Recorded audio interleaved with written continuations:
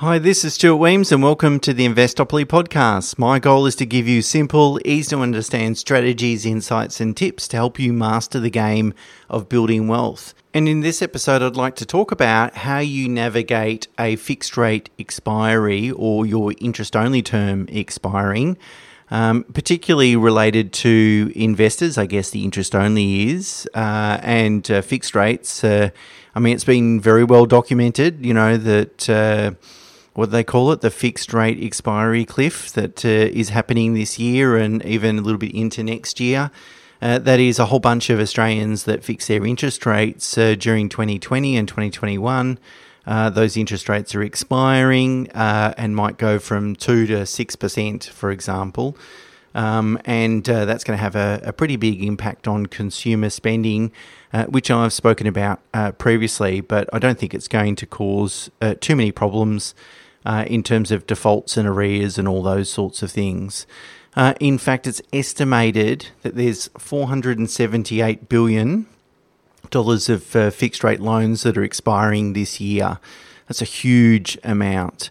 And of course, interest-only terms are another one. A lot of people set up their investment loan with interest-only repayments, and I'll talk about why that is the case in a second, but obviously that's a change that people need to navigate as well.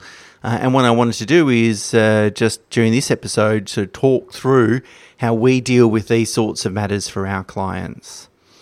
Okay, so let's talk about your options firstly, both for interest only and for fixed versus variable.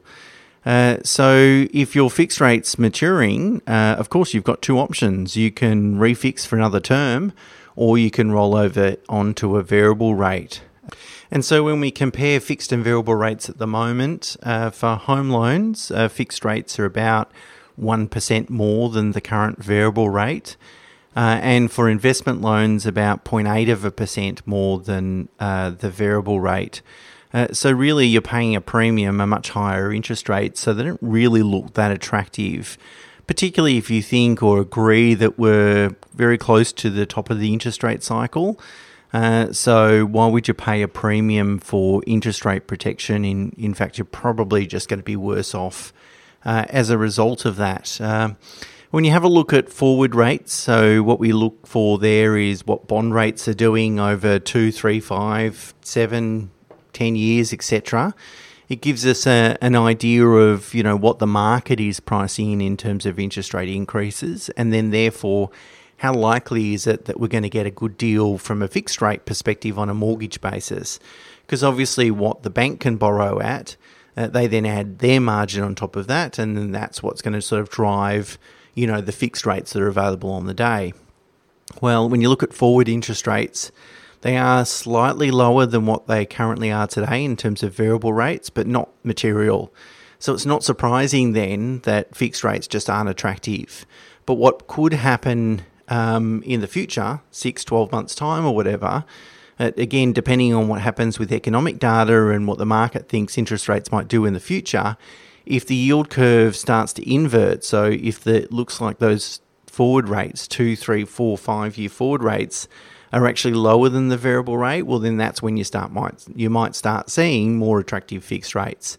So just typically, until that happens, we recommend clients just switch over to a variable interest rate, probably hang there for a while, and let's see what happens over the next year or two with respect to fixed rates, and they might start to become more attractive, particularly if the market starts really aggressively pricing in interest rate reductions. I'm not suggesting that will happen, but it could happen, and if it does, obviously fixed rates might become more attractive then. Okay, so there are your options for a fixed rate expiry. What about a interest-only term? So if you're coming towards the end of your interest-only term, what are your options? Well, firstly, let's explain the structure, a mortgage structure. So typically in Australia, a mortgage term is 30 years. And you can then decide how you want to repay over that 30 years. So if you have a interest-only loan, typically the way that's structured is the first 5 years is interest-only, and the remaining 25 of the full 30-year term is then principal and interest. Now, if you get to the end of that first initial interest-only term, you can apply for another interest-only term, but that then means the remaining mortgage period is only 20 years. So you've got a lot shorter period in order to repay that loan, or at least from the bank's perspective, when they assess whether you're able to repay the loan, the assessment is going to be over a much shorter period, which can be challenging from a borrowing capacity perspective, particularly given they're testing, your capacity to repay at a very high interest rate. They're adding 3% above what current interest rates are, so they're in the 8s or 9%. Which is pretty unrealistic, really. Now, the bank doesn't have to give you another interest-only term. Of course, you're contracted to make principal repayments at a particular stage, so you can apply, but they don't have to provide another interest-only term just because you've requested one. Okay, so when deciding whether to continue with interest-only, there's really two factors that you need to consider, and two competing factors, if you like. The first one is that interest-only, or setting your loan up as interest-only, gives you more flexibility around what you want to do with your cash flow. So you can divert cash flow then into the offset account and actually repay debt, that's fine. Or you can decide, no, I want to divert my cash flow somewhere else, whether it's repaying other debt, such as your home loan, non-deductible debt, making super contributions, just building cash buffers, whatever it might be. It gives you more flexibility around cash flow because it sets your monthly repayment amount to the lowest amount. So that's the pro. The con with an interest-only loan is interest rates. Interest-only loans attract higher interest rates, and that's because back in 2017, the banking regulator, APRA, decided that there's way too many interest-only loans being made, and they wanted the banks to reduce the proportion of new interest-only loans being made.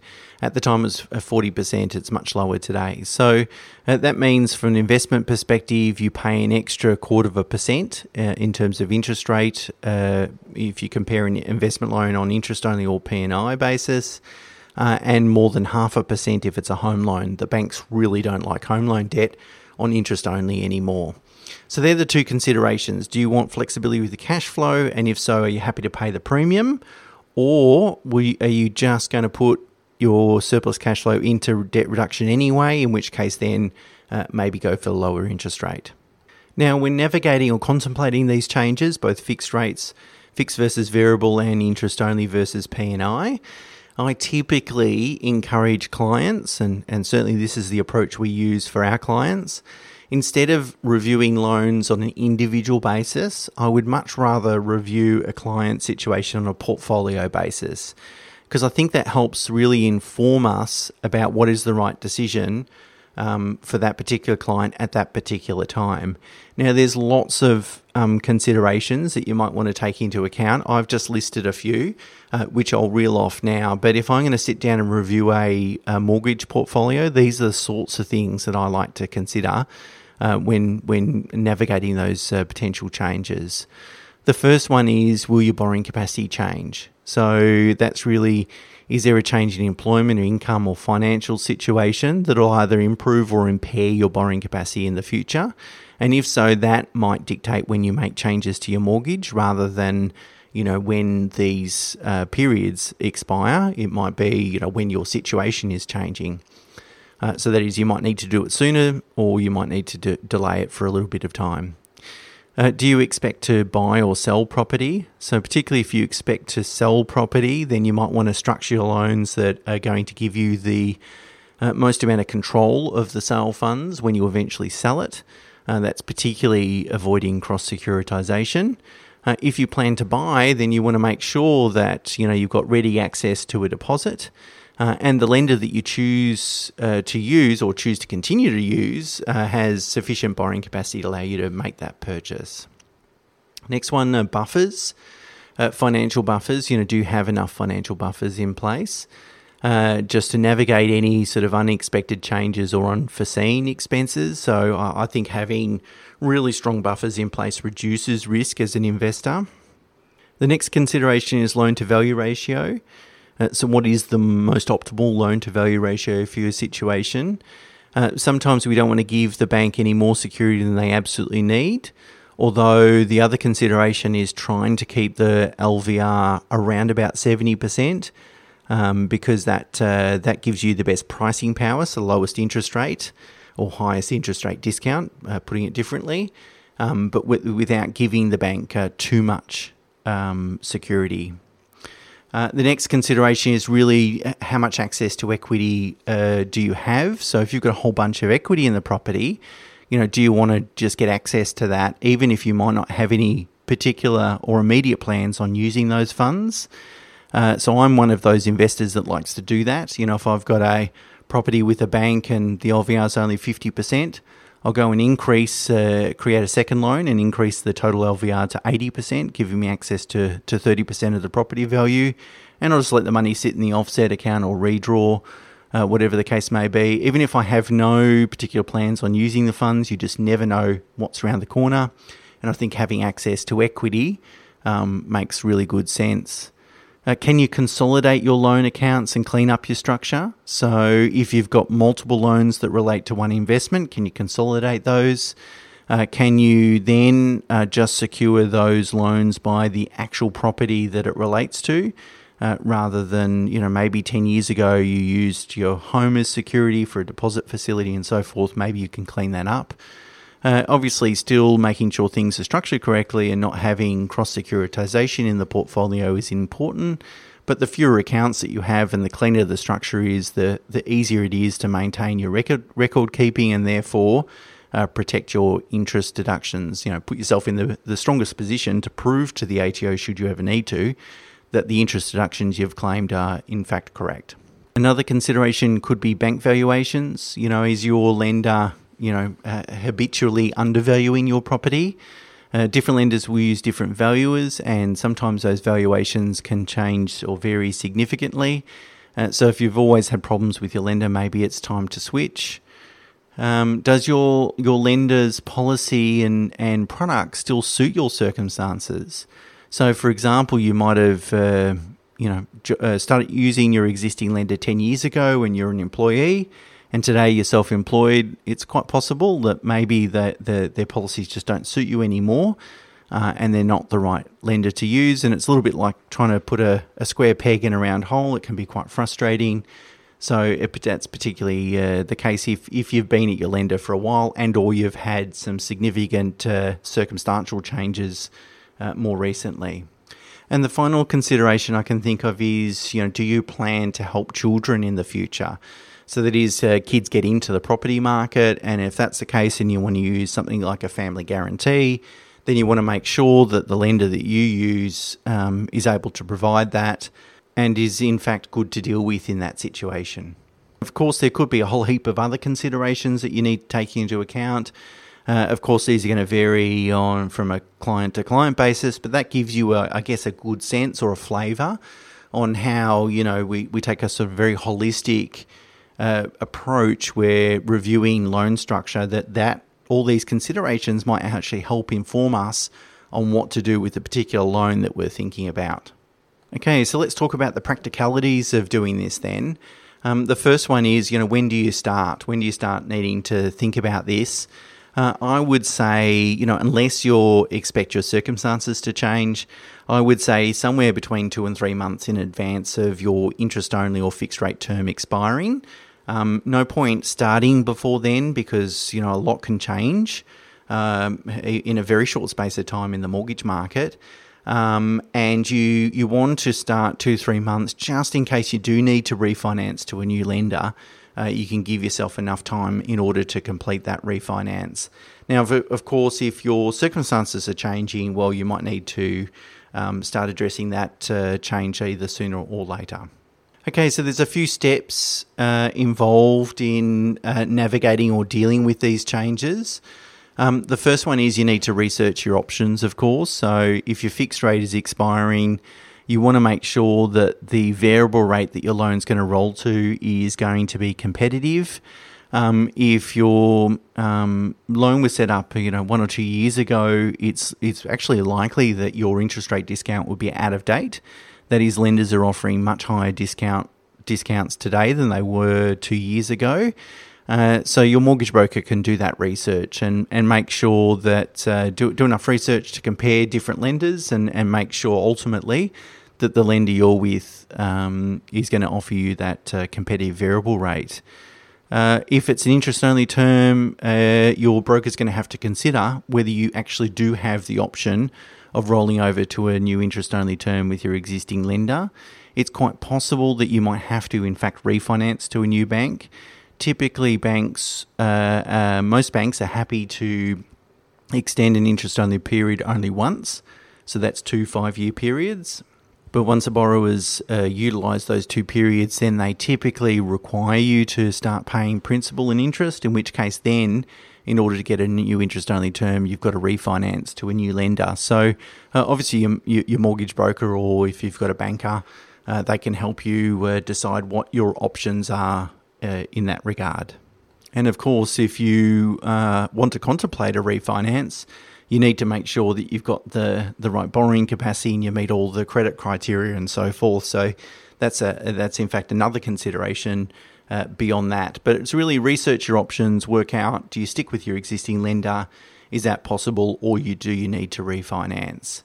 The second option is once you've done that research, and you might be able to do these 2 steps at once, but it's really about speaking to your existing lender and making sure that they're going to match the best deal.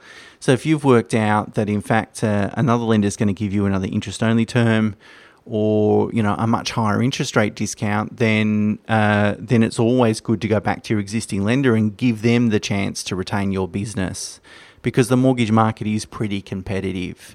Now, if your existing lender isn't going to come to the party, the next step you need to do is submit, or ask your mortgage broker to submit, a discharge authority to that lender.